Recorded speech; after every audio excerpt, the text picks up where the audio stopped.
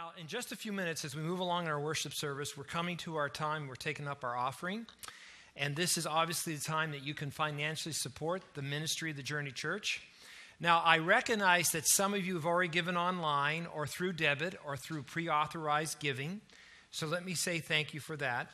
But I want to read these words of Jesus. In Matthew 6, Jesus said this, "Don't store up treasures here on earth, where moth and eat them and rust destroys them, or where thieves break in and steal.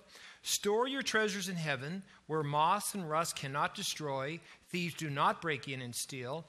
And then Jesus finalizes this part of his talk in saying this, wherever your treasure is, there the desires of your heart will also be. You know, I just want to say that that's why our church did the Christmas offering this year. We wanted to give people a chance to invest in something that, thieves can't steal and rust cannot destroy. We were asking people to invest in something that we believe makes an eternal difference.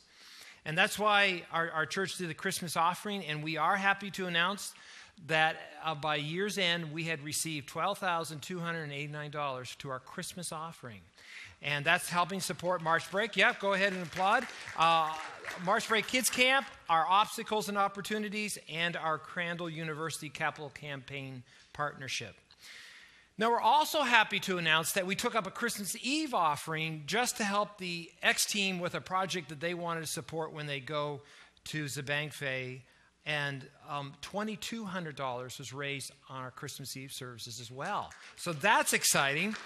And also, just a real excitement too is our again, ministry costs week in, week out. And last week, our general fund offering was over $15,000. So that's incredible. People are starting to catch the generosity journey, and we're so thankful. So thank you on behalf of the entire church family. Now, again, let's remember Jesus' words. Let's give so that we will make an eternal difference. Let's pray for this weekend's offering.